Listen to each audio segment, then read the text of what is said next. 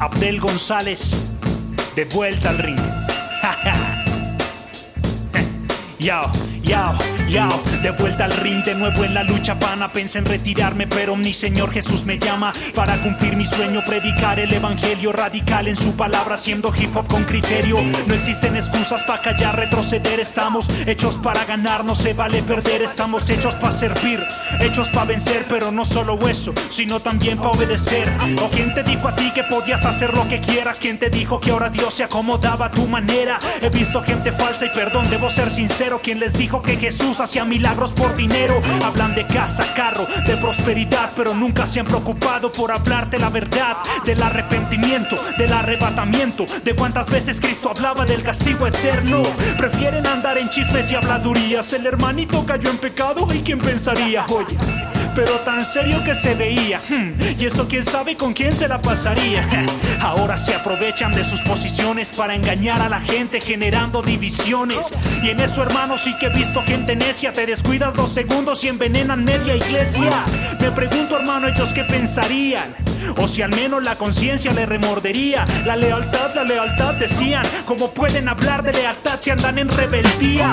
Veo raperitos que se creen los mejores, hablando, criticando y ofendiendo a los pastores. Que cuántas almas ganan 1000 autógrafos firmados. Fresco mijo, que el que se enaltece luego es humillado. Eso dice la Biblia, no lo digo yo. Y aunque no soy perfecto, alguien tenía que decir esto, ¿no? Yo no estoy juzgando, así que no hables tan deprisa. Cuando Cristo exhortaba no andaba toteado en la risa. ¿Cómo quieres que te alcancen las bendiciones si no eres obediente, hermano, en tus obligaciones? Si no quieres sembrar, ¿y cómo hacer para que entiendan? Se la pasan renegando hasta del diezmo y las ofrendas, cuando esto es un principio que está establecido. Así que dejen de decir tantas bobadas sin sentido. Abre la Biblia y lee, bro, que te encuentras perdido. Y si esto te molesta, estoy cumpliendo el objetivo. También hay muchos que ya se pasan de vivos, se aprovechan de cualquiera que venga herido.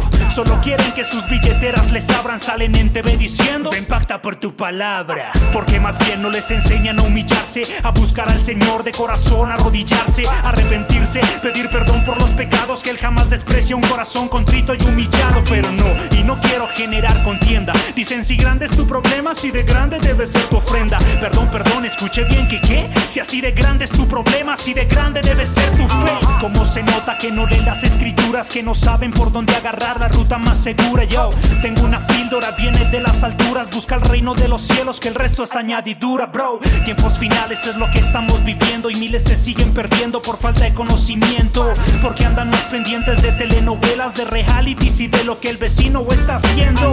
Preocúpate por ti y por tu comunión. La Biblia dice que sin santidad nadie verá al Señor, y que sin fe es imposible agradarle, pero creo que viven empeñados en enojarle. Toda la escritura es inspirada por Dios y útil para enseñar, para redarguir, para corregir, para instruir en justicia. Avdel González on the microphone. Intimidad en el estudio. Jescuristo Jc Records.